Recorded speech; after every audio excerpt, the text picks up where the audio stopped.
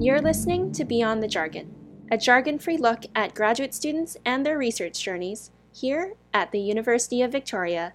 From CFUV 101.9 FM, I'm your host, Maureen Chow.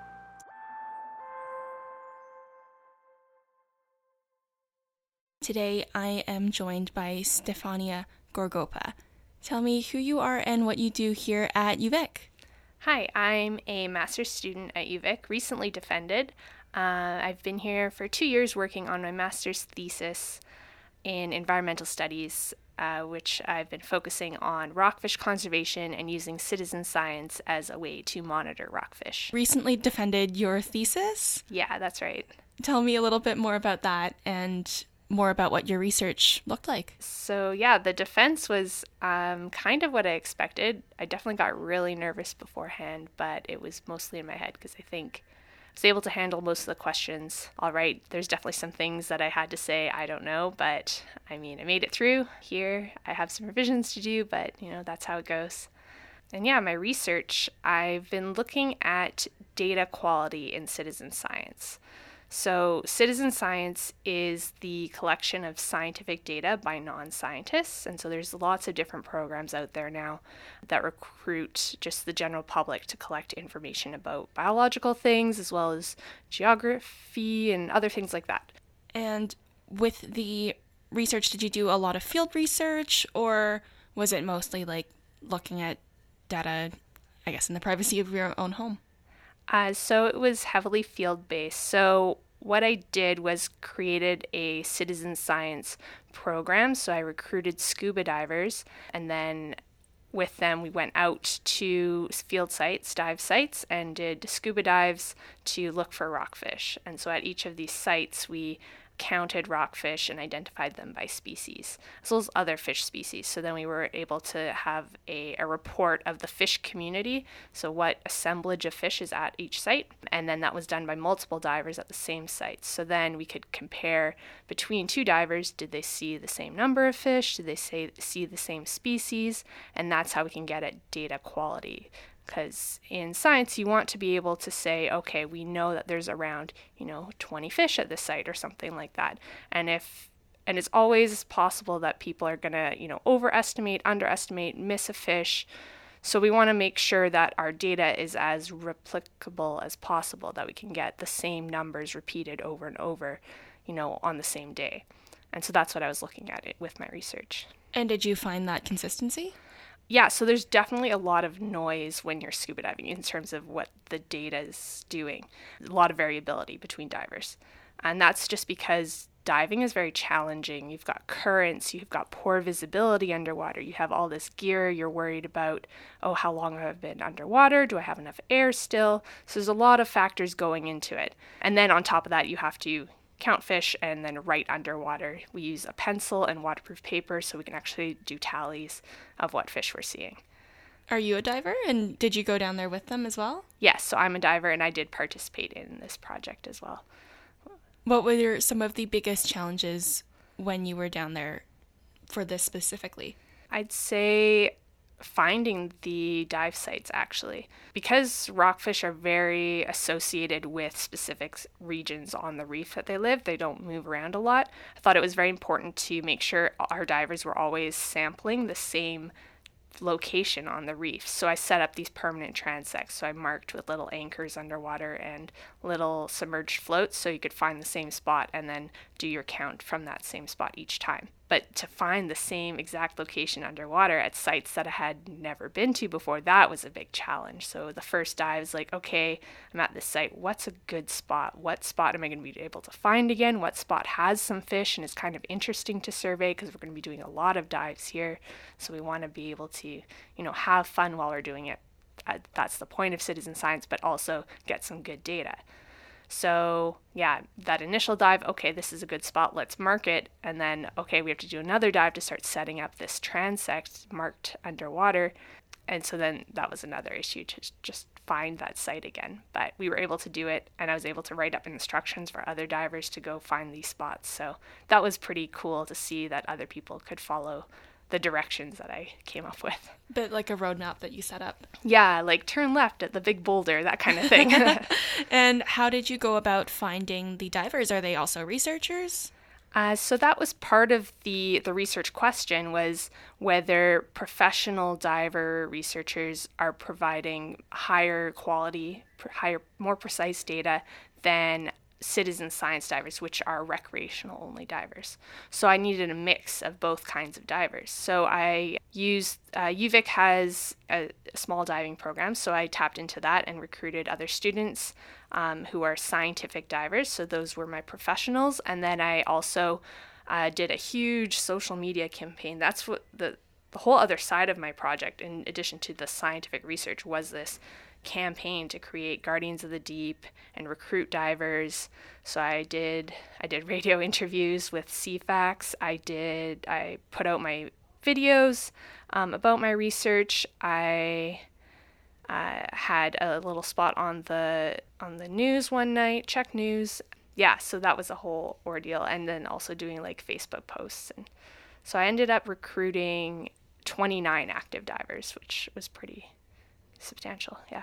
And I want to go back to the media stuff in a bit, but I'm wondering more about the research for now. So what did you end up finding that were some big burning discoveries? Yeah, so the first question was, okay, what things about a dive or about a diver can explain the variability we have in precision in data quality? So like, what about a diver makes them better at collecting data? That's the main question. And so what I found was that a diver's fish ID knowledge. So I had everyone write a fish ID quiz before they did any dives. So I knew, okay, they know some species or they know very few species, right?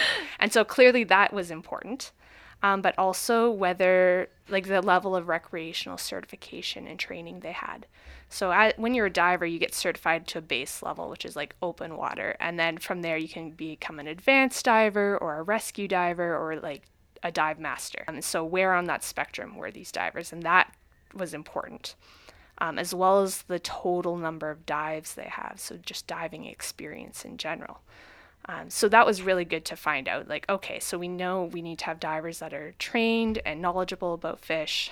The other interesting thing was that the different sites had different levels of precision. So some of the sites were easier to get data that was of high quality than other sites.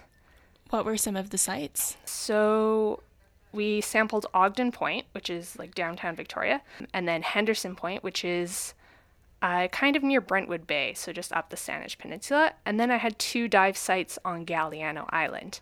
One near Active Pass, which is that narrow part that the ferry goes through if you're taking the ferry from Victoria to Vancouver. And then another site just on the inside of Galiano Island in Trincomalee Channel. How did the results range from location to location? Interestingly, Trincomalee Channel was the most precise site. So the data was the most, between 2 divers, was the most similar. And then Ogden Point and Henderson Point were like the least similar. So I think that maybe because Ogden Point was just like so lush, there were like huge schools of fish, and there was just like a lot going on. I think that might be why it had less consistency between divers, less precision. And then Trincomalee was a little more straightforward. It was just like, oh, there are 5 fish here, and it was easy to count just individual rockfish instead of like these large schools that we were dealing with at Ogden. Did you feel that these were the ideal spots for you to choose? Was it kind of meant to be based around locations on the island, or what went into you deciding where exactly everything would go? I think the major factor was that, okay, are there rockfish at these sites? Because that's what we're interested in. And then making them accessible to divers, because it was citizen science based. And the idea is like, okay, now these sites are still there. Like they still exist today, even though my research is kind of done. People can still go monitor at these sites. And I think that would be a really cool thing to do. So yeah, I wanted to pick sites that were accessible. So like Ogden Point, very popular dive site, very accessible from downtown. Henderson Point, also similarly very accessible. You can just drive right up to it and hike down to the water. The Galiano sites need a boat to dive, but I had a partner on Galiano who helped fund my research, the Galiano Conservancy.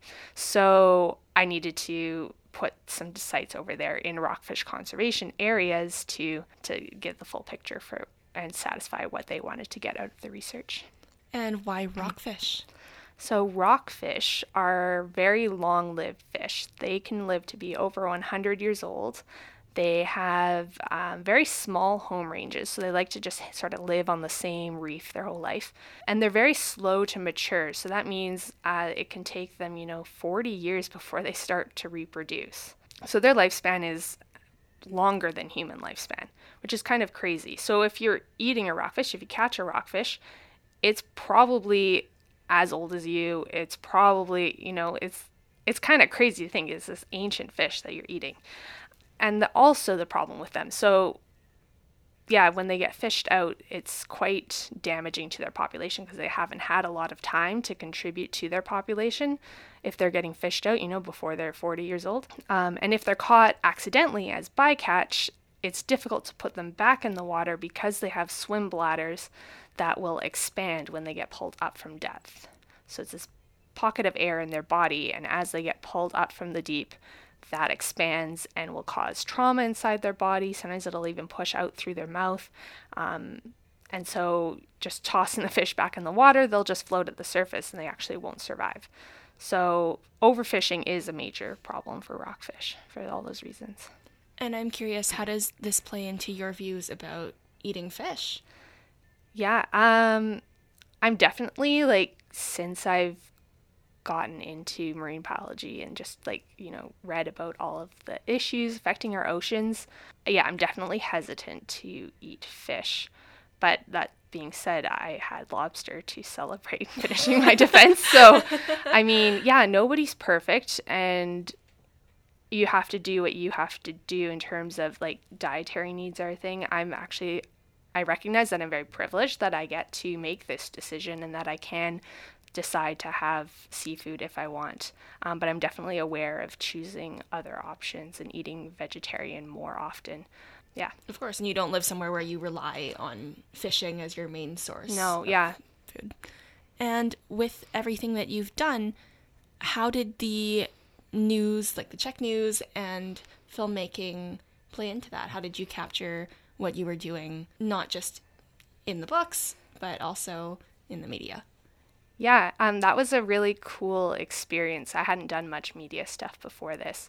I had done a little bit of filmmaking, which I took a course in undergrad at Banfield Marine Science Center in filmmaking. So I had that skill set in my back pocket. And then one of my first dives was just sort of a warm-up dive for the whole field season. And I collected some footage, and then this contest came up. So I entered a contest with a little video about my research. And then that video became a real good, solid tool to use in promoting my work because I had to recruit so many divers. So it was a necessity to be able to communicate my research, my questions, what I was interested in, to communicate that to the public in order to get them interested and also to recruit them as divers to participate in my research, because without the divers, I wouldn't be able to, ask my questions about what about a diver makes them better at collecting data. And with the videos, what are some of the challenges of underwater filmmaking? I'd say definitely here in BC, there's just poor visibility, compared to tropical clear waters. So dealing with the visibility is very challenging in terms of, it makes it very dark underwater. So your camera's less able to capture a clear image just because it's dark. And if you bring in a light, then the light is just going to reflect off all of the particles in the water. So, a lot of my footage I had to take at very shallow depths where you still had good light penetration from the sun, and just hoping that it wasn't too murky that day. Just to clarify, were these freshwater locations or saltwater locations? All saltwater marine locations, yeah. With the film stuff, I know you mentioned earlier that it ended up being second place in a contest at UVic. Tell me a little bit more about that. Yeah, so I did an initial video for this contest that was international for the Journal of Visual Experiments. And that was earlier in June of last year, June 2017. And then I guess through doing my media outreach, I had the UVic media relations department, I guess, assist me writing up a media release about my project to recruit divers. And so it was on their radar that I had this video. And then they contacted me and said, hey, there's this Research Reels contest coming up. You should consider entering. I had to make some adjustments to my video to make it fit the contest requirements. So I actually ended up just doing a new video that highlighted some of my findings, because at that point I had findings. So I included that.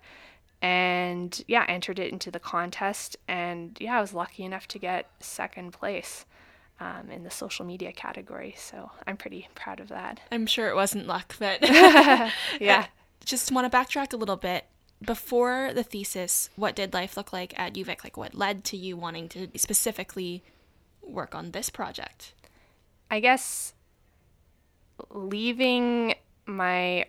doing my work with Fisheries and Oceans Canada, I was working between my undergrad and my master's thesis.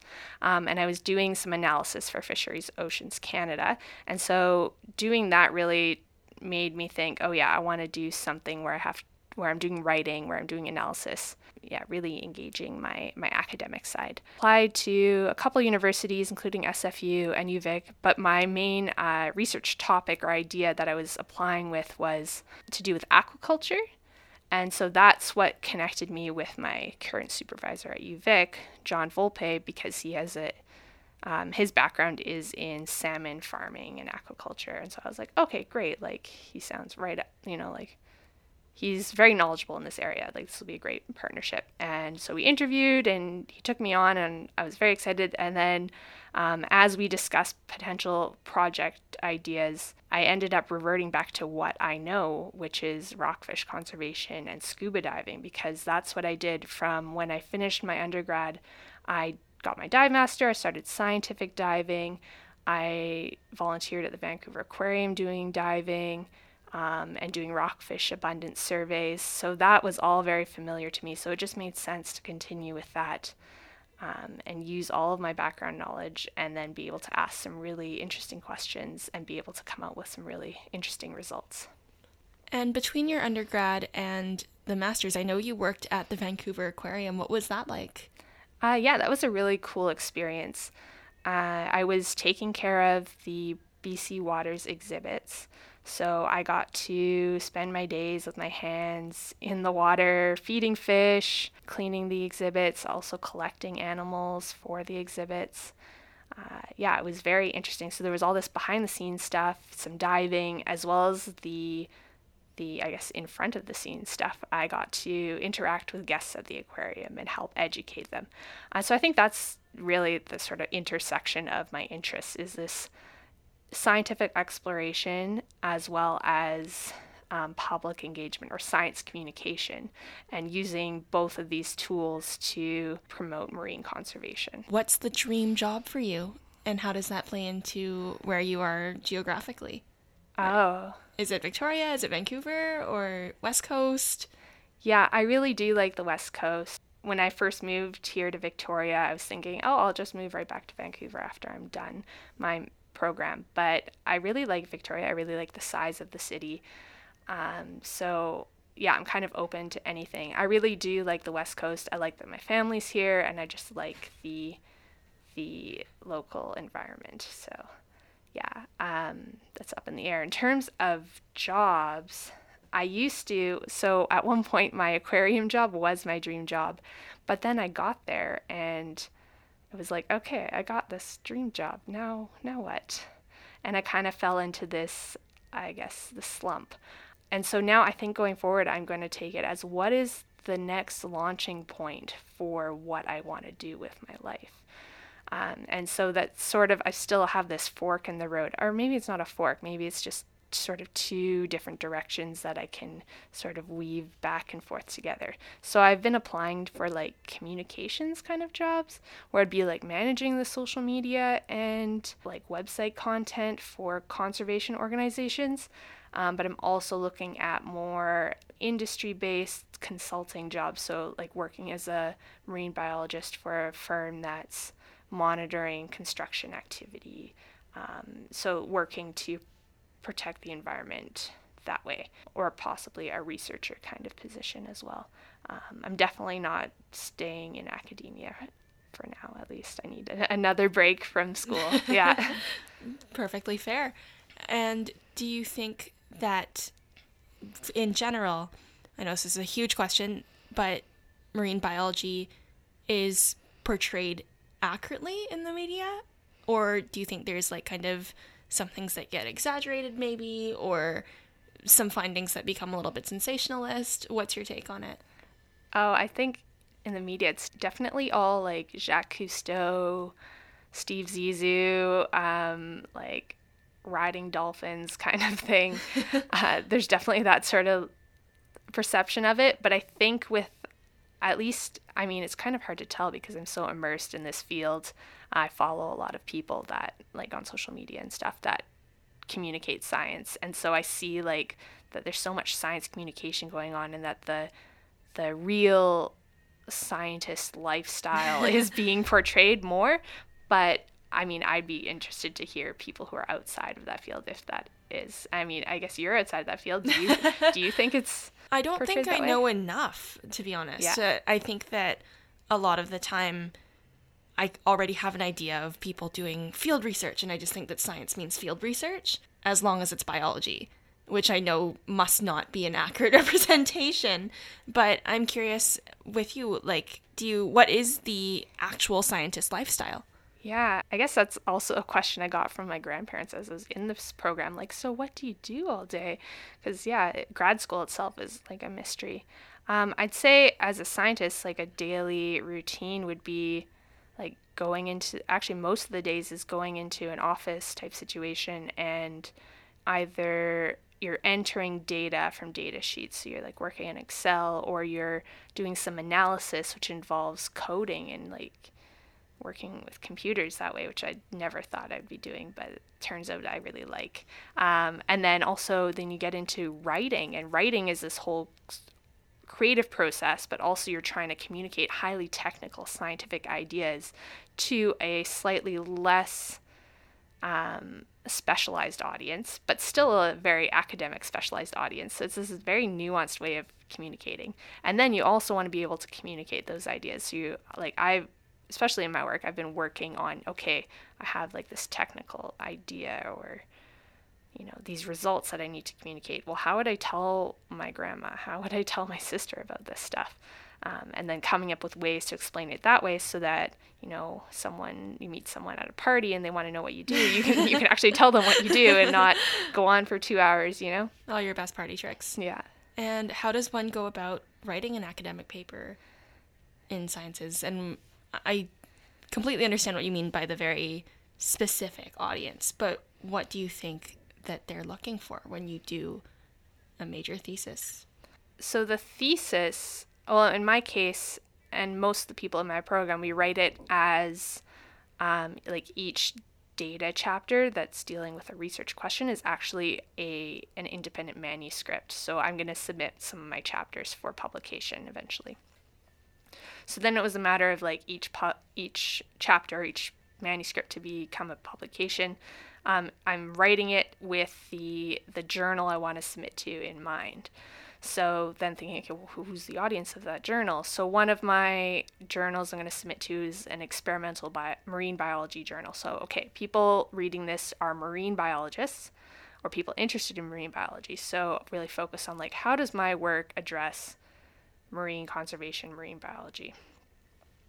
And then another journal I'm going to submit to is the Citizen Science Theory and Practice Journal. So that journal is like people who are already convinced that citizen science is something that we should be, you know, looking at, concerned with.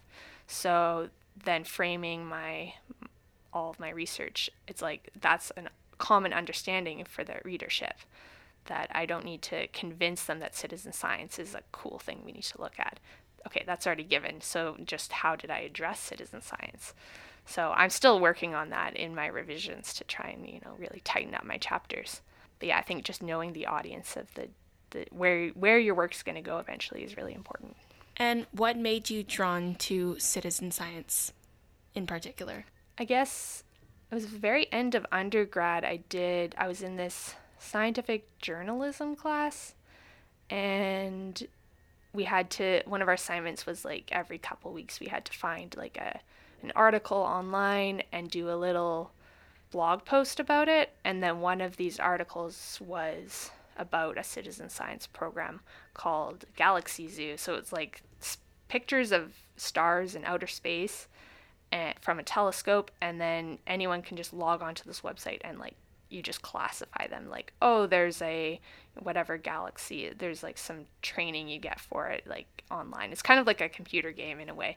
Anyway, it was kind of interesting, like, oh, I can just look at some random pictures of stars and then say, oh, there's nothing in this photo, or there's a galaxy, or so I thought that was really cool that I got to participate in science that way. Anyway, so that's when I first heard about citizen science. And then just through like talking about, okay, rockfish conservation, what kind of research could be done in that area, and doing there was I guess you'd call it like a mini conference about rockfish conservation that we had early on just before I started my program. And one of the things that came out was that, okay, citizen science would be a good way of monitoring rockfish because there are divers in these waters and they are interested in learning more about rockfish and monitoring them and helping with their conservation. To go back really far, when was the first instance that you knew you wanted to be a marine biologist or to work in the field? Oh, I'd say elementary school. We did I know, I guess you call it like a unit or something, like It's been a while. When they, like, your teacher has a lesson plan for a few weeks, and it was about this, we watched these videos featuring the voyage of the Mimi. So it was like this boat with these whale researchers on it, so they were taking pictures of humpback whale fins to identify them, and it was just like this really cool thing. There was like a kid on the boat because it was like a kid's TV show. Anyway, I was like, yeah, I want to do that. I want to be that whales. kid. I want to be that kid. And then that just was always like, oh, like whenever I'd like, do that class assignment, what do you want to be when you grow up? It was like, well, a marine biologist or a librarian or an artist and like all these things. But like marine biologist was always on the list. And then it got time to apply for a university. And I was like, well, marine biology, that sounds cool. Yeah. And I know you mentioned artist, and I know that you are an artist. So tell me a little bit about your artwork. That's actually, since doing my defense, it's been like, what did I used to do before I had a thesis? And I'm just remembering like, oh, I used to do a lot of different crafts, knitting and stuff. And but what I've been carrying through while I've been in school recently is painting. I like painting. So right now I've been working on a landscape featuring a wave, like an ocean wave and some sunset colors. A lot of water featured in my paintings. So what you do with your, I guess both could be your professional life, but would you say that everything that you do with marine biology and research is the biggest influencer on your art? Is it just that you want to recapture it? I'd say that my art and my scientific pursuits both stem from a love of the ocean and water. It's not so much that my art reflects my science. Yeah, that's something that I really love, and so finding out ways that I can be in the ocean for work or study it and get up close and personal with the organisms that live in the ocean, that's what really makes me happy. And so being able to do that through marine biology is just like a plus. And how much are you in the ocean for strictly recreational purposes? Oh, not well. I like surfing, I like swimming, so I do that. In terms of scuba diving, it's funny, I did so much diving. I was doing my training for my dive master years ago, and so I had to get like 100 dives to finish that program. So I had to dive several times a week. And then as soon as I got a job where I was paid to dive, then I just sort of stopped diving recreationally because it's like, oh, that's what I do for work. Why would I just go on my own for fun, and because it costs money. And so, I mean, and that's fine. Like, I get to do it for work, so I don't need to do it recreationally. But now that I don't have a job where I'm diving, so I've already gone diving. My last dive was on Canada Day, which was pretty fun, just to get out there. I mean, I still went to one of my survey sites and found it, so I mean, there's definitely crossover between like just recreational life and professional life. Well, I'm in music, so I can say the same. And I'm just wondering, what are some of maybe your favorite places in the world to experience diving or water sports? I'd say I have definitely not done enough traveling. I've only been diving in Hawaii and in BC. It's kind of funny. Like, it's pretty uncommon for people to have so many cold water dives and very few tropical dives. Like, I think a lot of people like diving tropical water for obvious reasons. It's warmer and clearer. But yeah, of my like 250 dives I've done in my life, I'd say 90% are cold water dives. And could you ever see yourself working in a tropical environment?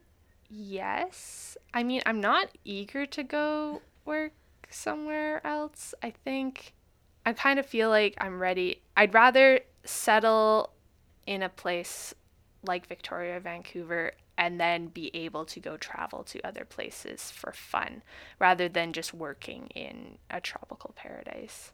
I'd rather go to a tropical paradise just to relax, I think. I think that's how I want to live my life. I know a lot of people are like, well, why don't you just live the dream and, like, you know, go to Indonesia and do marine biology. And I mean, that's totally cool for some people. I just don't think that's for me.